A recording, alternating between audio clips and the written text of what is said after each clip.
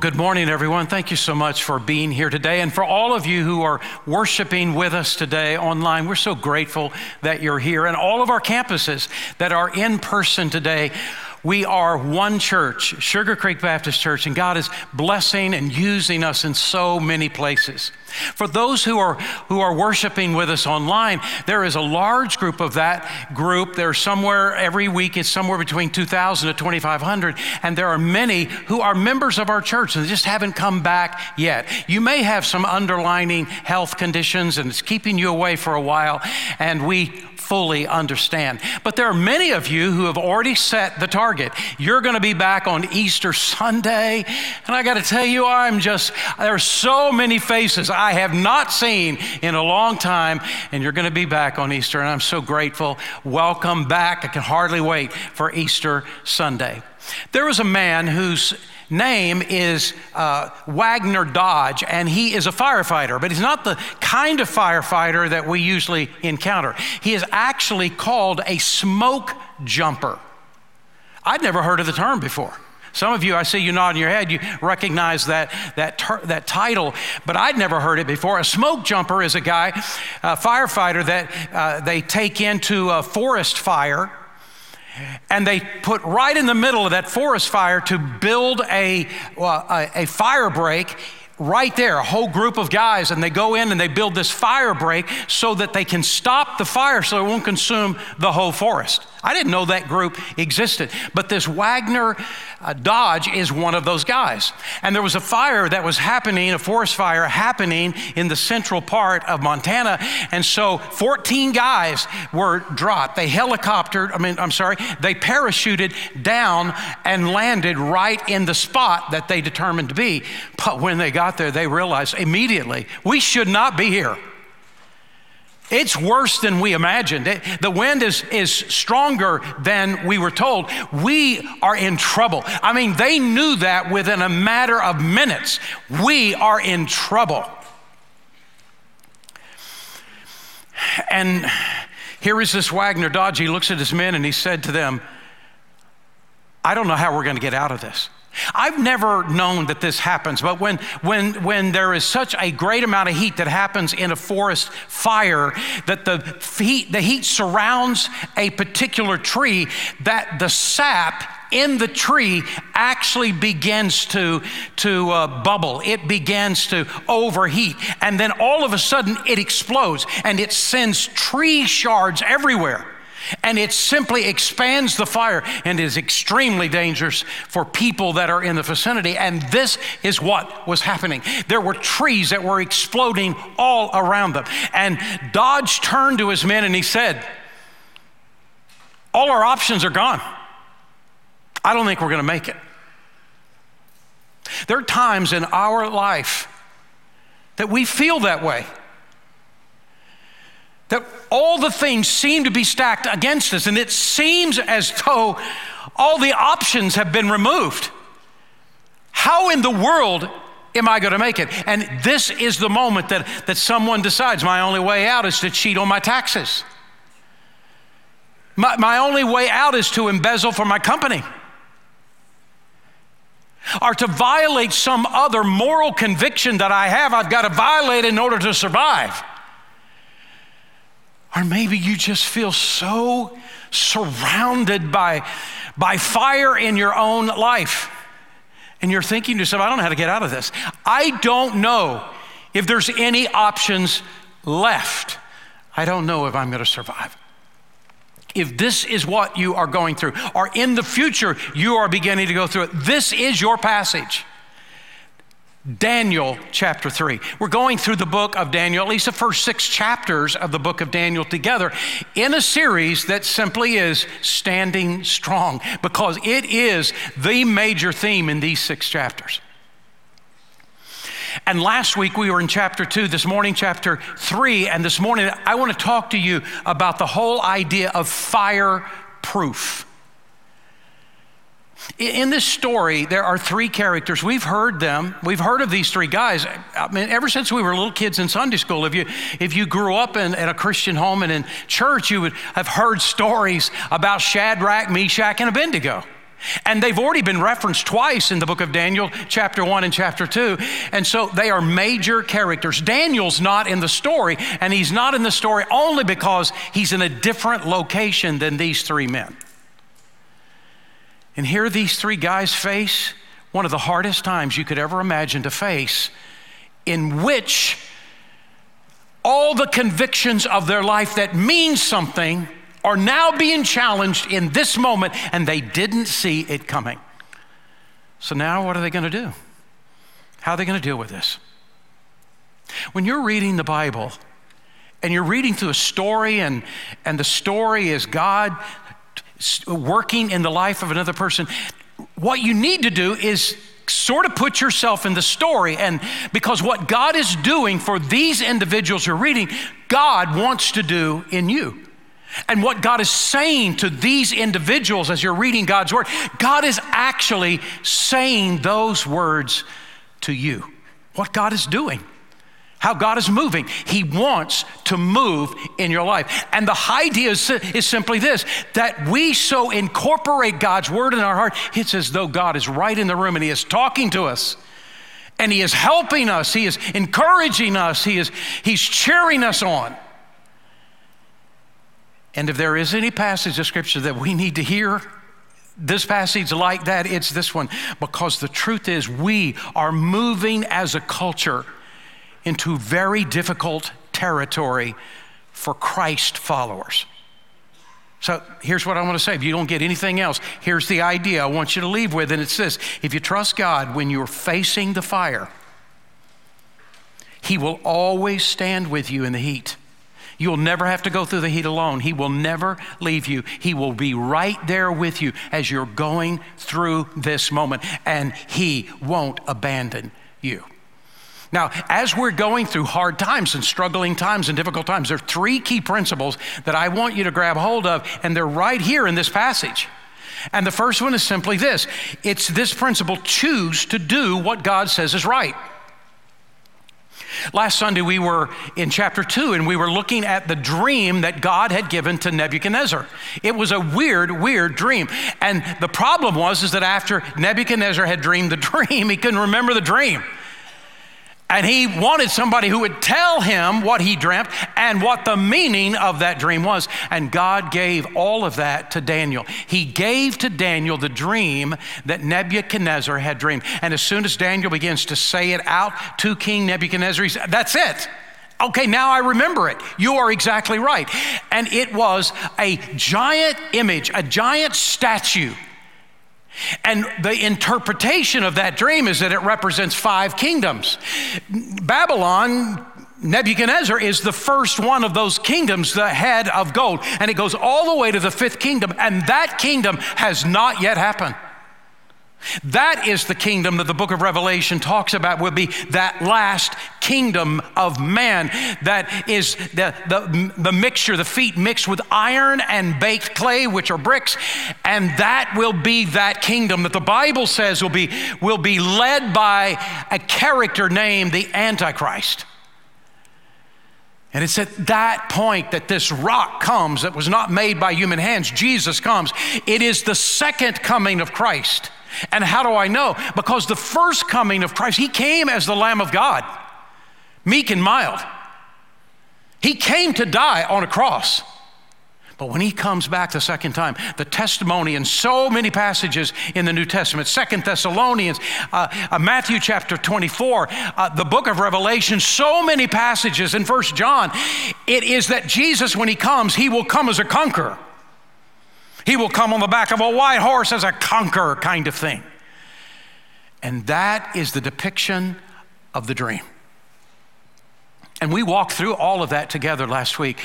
Well, now we are in chapter 3, and wouldn't you know, Nebuchadnezzar builds a statue. I would imagine it's just like the statue he had in his dream. And in chapter 3, he builds this statue. Huge. It's 90 feet tall. It's 9 stories, for crying out loud. But it's all gold. And you know why it's all gold? Because he is the head of gold. And he makes this statue, this image, as a statue of honor to himself. I told you this guy is so full of himself.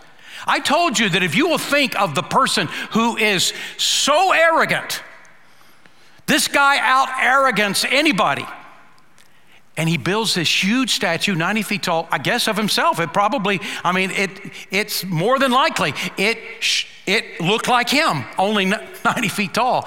And he had now this statue go all over the kingdom of Babylon. I don't know how in the world they transported it. All over the kingdom of Babylon. And every person, he made this edict, every person that sees this statue is to bow down and worship the statue as though it is God. It represents Nebuchadnezzar as though Nebuchadnezzar is God. And he even has a traveling band to go with it.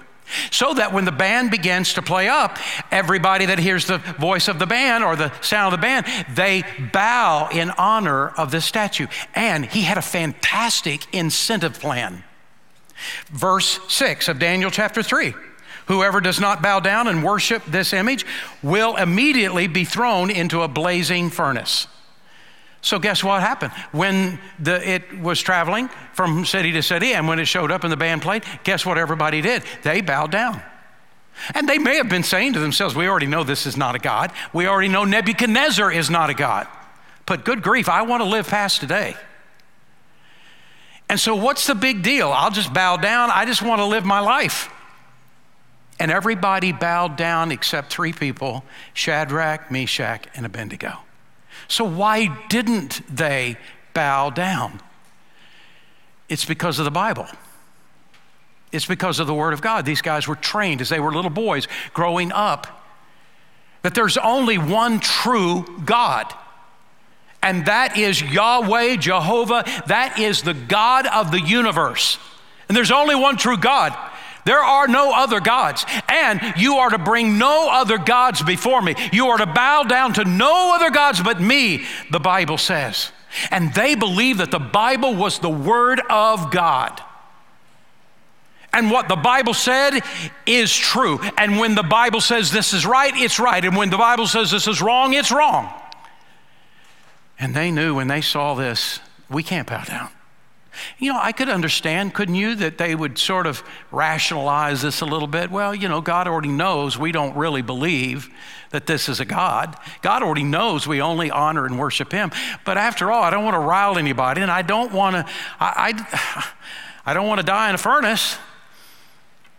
We could have understood that they could have rationalized, but they didn't. And they chose to stand when everyone else kneeled.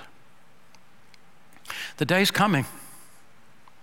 The day is coming for all of us. And I got to tell you, it's upon us now, in which we've got to work through in our heart, what is this Bible?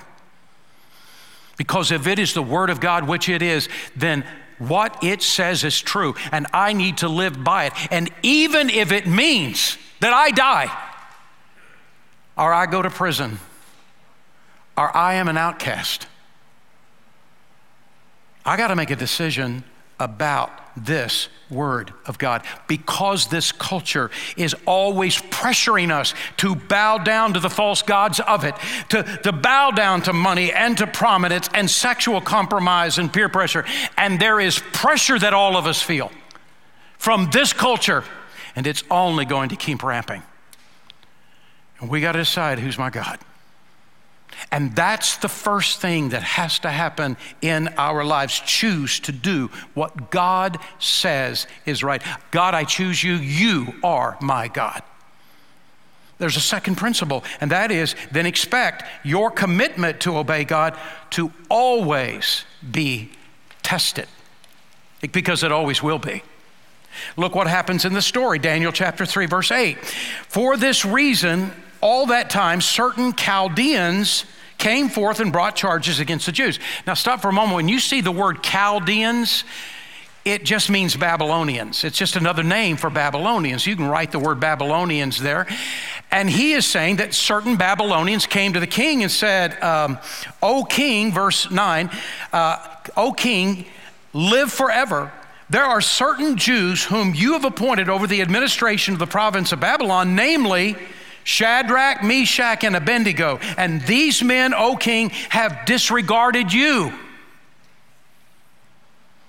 They're doing this against you.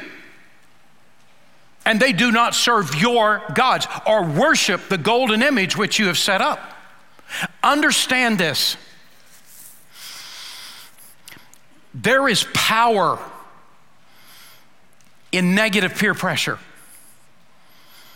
And from the time we were little, growing up in school and in our adult life, at our jobs, or in the classroom, or in our communities, there's a peer pressure, and all of us feel it. And there's power. This is a real thing. There was a group of researchers from Leeds, L-E-E-D-S, Leeds University in England. Pastor Juan Carlos, our Spanish pastor, showed me this research. I thought it was pretty interesting. In 2008, there was research done about the effect of leadership. And here's what they discovered: that most people in the world, in countries, follow blindly. You can lead them blindly.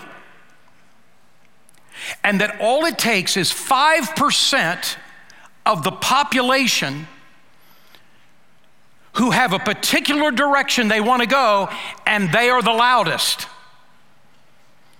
And if they've got enough behind them, if they've got media behind them, if they've got politics behind them, if they got education behind them, 5% of the population can turn the entire culture in another direction. And you know why? Because most people sit on the sidelines, twirl their thumbs, look, I don't really care about all this. I just want to live my life. I just want to go to work. I don't want to go to school. I just want to do my life. And they follow blindly. But in America, it's 3%. Not because a special study was done with America, but it's what I'm seeing. 3% of the population that now have the media and have the politics and have the education behind them are now turning every single part of this culture in a different direction. The problem is that there is going to be, and already is, but even more so, a direct collision between that group of people and Christians. And it's coming. Jesus said this in John chapter 15, verse 18, if the world hates you, keep in mind that it hated me first. Now, by the word world, what Jesus is meaning, what in the New Testament the word is used for, the word world means actually worldview. It means the values of this world's system. And he is saying the values of this world system, if they hate you, it's because they already hated me first. If you belong to the world, it would love you as its own. As it is, you do not belong to the world, but I've chosen you out of the world. That is why the world hates you. Remember the words I spoke to you, no servant is greater than his master. If they persecuted me, they'll persecute you also. If they obeyed my teaching, they will obey yours also.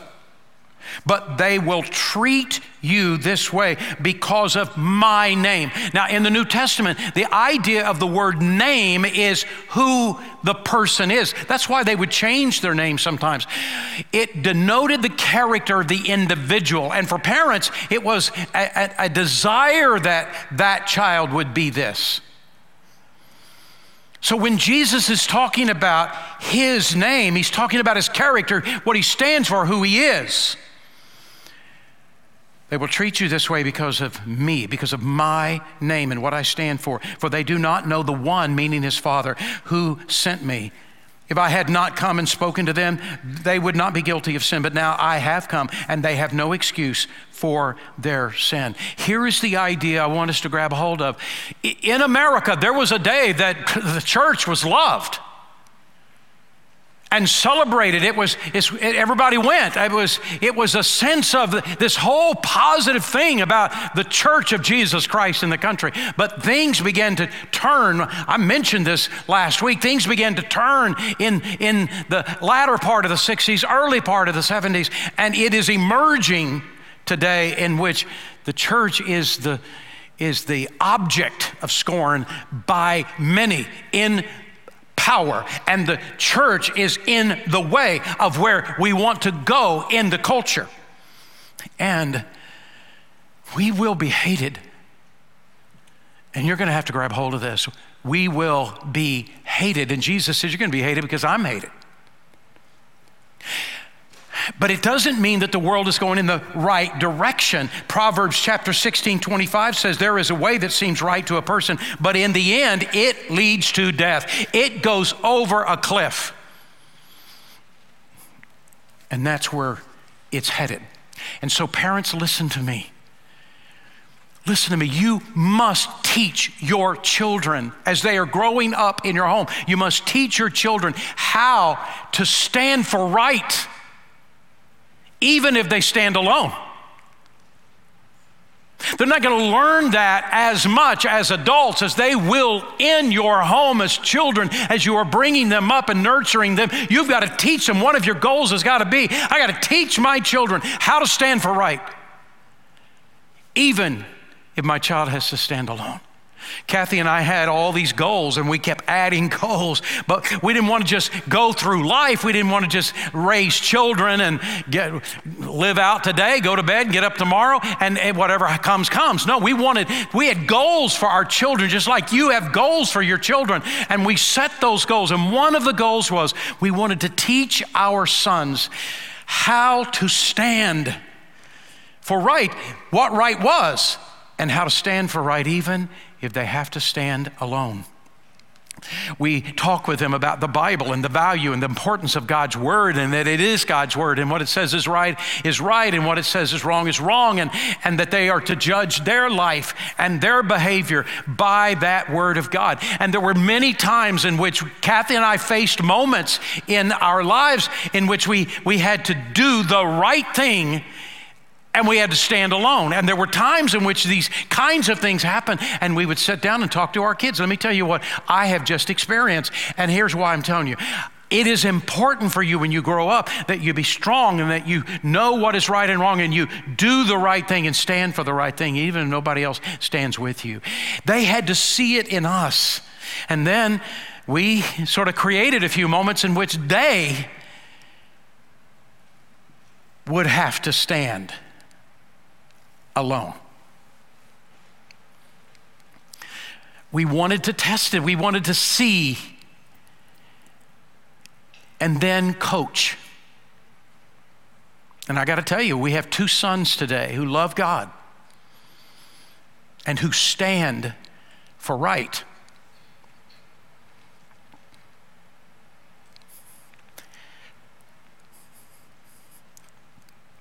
Even if they have to stand alone. I'm sorry. So, that has to be what we teach our children, and we have to do it purposely. Here are 3 men, and they could have rationalized anything, but they didn't. Shadrach, Meshach, and Abednego made the decision that they would follow God and they would do what is right in God's eyes, no matter what it cost them. Well, the word got out to King Nebuchadnezzar, and he didn't like it. He got furious. He was so mad. He brought these 3 guys in front of him, and he berated them and belittled them, and he tried to intimidate them, and you will do what I tell you to do. But he saw 3 young guys who just stood their ground. And here's what they said in verse 16. Shadrach, Meshach, and Abednego answered and said to the king, O Nebuchadnezzar, we are not careful to answer you in this matter. What do they mean? We're not careful in answering you. What they're really saying is, we are not going to be politically correct about our answer. We're not going to do it. I know what you want to hear. I know you want me to tell you what you want to hear. But the answer is no. I'm going to tell you, you look at the courage, this is the greatest, most powerful man in the world. And they stood with such boldness. In verse 17, and if we are thrown into the blazing fire, the God we serve is able to save us from it, and he will rescue us from your hand, O king. Wow. And here's what they're saying. Let me tell you, you are a powerful king, but there is a God in the universe, and he controls everything. And let me tell you, he's stronger than you are. And if he wants to save us, he'll save us. And there won't be one thing you can do about it. Good grief. And then verse 18, and I'm going to tell you, I think this is the greatest of all the statements. In verse 18, he says, but even if he does not rescue us from this furnace, is what they're saying. Even if he does not, we want you to know, O king, that we will not serve your gods or worship the image of gold that you have set up. I'm going to tell you, of all the stories in the Bible about faith and demonstrations of faith, this is one of the greatest ones, and it's this last verse. There are plenty of people that'll say, oh God, you rescue me, and boy, will I be on your side. But these guys are saying, you know what? My God is able to rescue me from this furnace, but my God might not choose to. And if he doesn't choose to, okay. We're just going to go to heaven anyway. So go ahead. If he chooses not to, we still will not bow down to you as though you were some God. Wow. I'm telling you, this is so strong. Your commitment will be tested. And here's the third principle. Trust that whatever God leads you, wherever God leads you, he will stand with you. Nebuchadnezzar was furious, as you can imagine. The guy's so full of himself. How dare you stand up against me? And so he says, make the furnace 7 times hotter than it has ever been. Now it would have been enough to do the job with just a regular. No, we are high octane. We're going to make this thing the highest it's ever been. I'm amazed that the metal didn't melt. Made as hot as he could make it. And the 3 soldiers, they tied these 3 men. Why did they tie them? I don't even understand that. They tied them, and then they stood at the door of the furnace, and they threw the 3 in. And the 3 guys that threw the others in, they all died because the heat coming out of the door was so intense. Those 3 guys died, and they threw Shadrach, Meshach, and Abednego into the fiery furnace. Too bad for these 3 guys. Daniel 3 verse 23 says, and these 3 men firmly tied fell into the blazing furnace. And a few seconds later, I guess Nebuchadnezzar was thinking, well, let me just see their charred corpse just sort of disappear and evaporate. And he was looking inside the window of the furnace. And in verse 24, he said, wait a minute.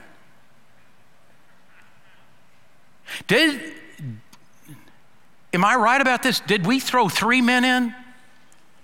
And they said, well, yeah, you threw 3 men in. He said, but I see 4 men loose, walking in the furnace, and wait, the 4th man looks like the Son of God.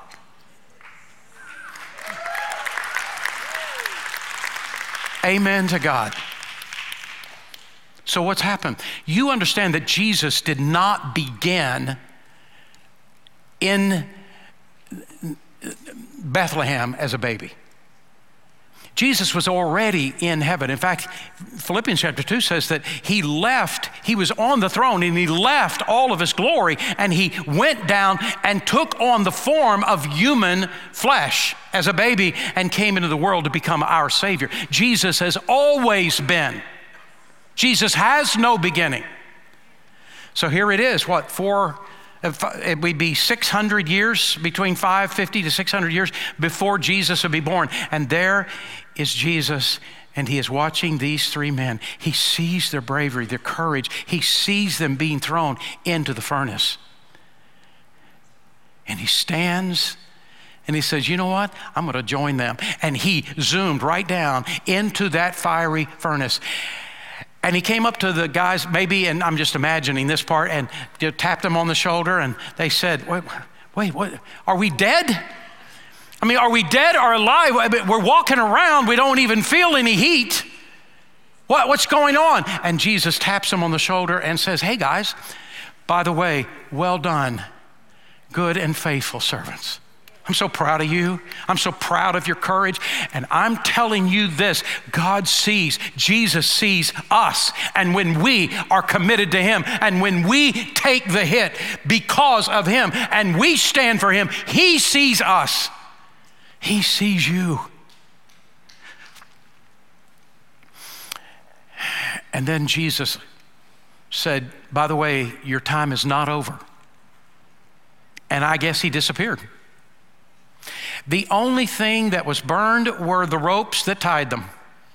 There was not a smell of smoke. There was not a singed hair on their head. And they walked right back out of that furnace. And I would have loved to have seen Nebuchadnezzar's face, wouldn't you? They come right back out.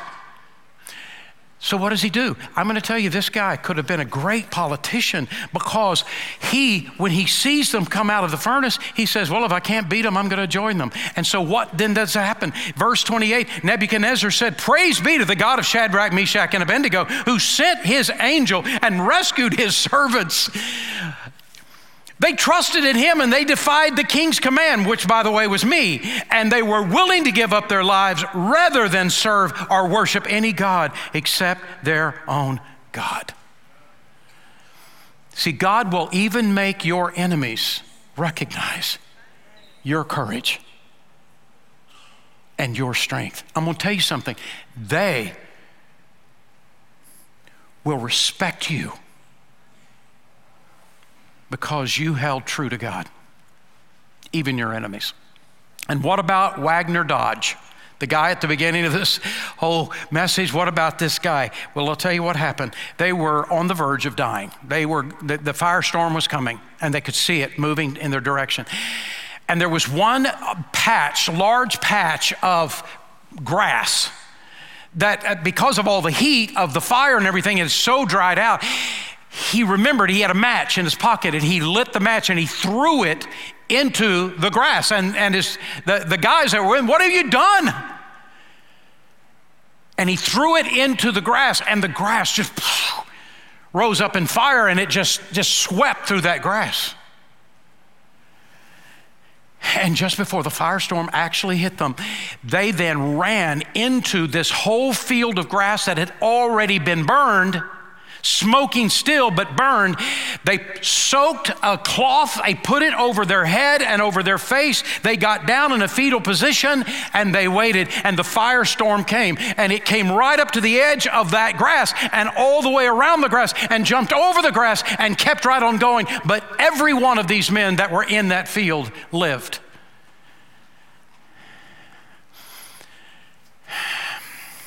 And the Bible says to you and I in Psalm 34, verse 19, many are the afflictions of the righteous, but the Lord rescues them from them all. And he is talking to you. He's talking to me. God will rescue you. If you will go with God in the fire, he will be with you in the heat. He'll never leave you. He'll never forsake you. He'll see you to the other side. Now, there are some of you who've never given your heart to Christ, but this is the moment. I'm urging you, those of you who are worshiping with us online, those of you on whatever campus you are on, this is the moment in which God wants to save you. He wants to come into relationship with you. And this morning, would you give your heart to Christ? Would you accept Jesus as your Savior? For those of you who are online, there are online hosts that will help you today. Make that decision to accept Christ. Just let them know with a raised hand that you want to do that. There is a Next Step Center on all of our campuses physically. And just when this service is over in a couple of minutes, go to the Next Step Center. It is right to the side of the 2-story playscape, and you'll see the sign, and our pastors will be there. We'll be with you. We'll help you. I want to know Christ. I want to join this church. I want to be baptized. I want to be a part of a small group. I want to get involved in ministry. Whatever your next step is, go to the Next Step Center and open your heart to say yes to God today. Let's pray. Father, we come to you today and we say, oh God, we need you. And there's so many that are listening that, oh God, this is the day of their salvation. If they'll just say yes to you, they'll turn from their sin. They'll turn their heart by faith to Christ. You'll come into their heart and save them and change them. And I pray you, Father, you would do that today and move in their heart. And I pray for, Father, for all of us who know Jesus as Savior and we face such challenges in our life, that we'll face them with strength and resolve, trusting you. For you will be there and you will deliver. And I pray this in Jesus' name. Amen.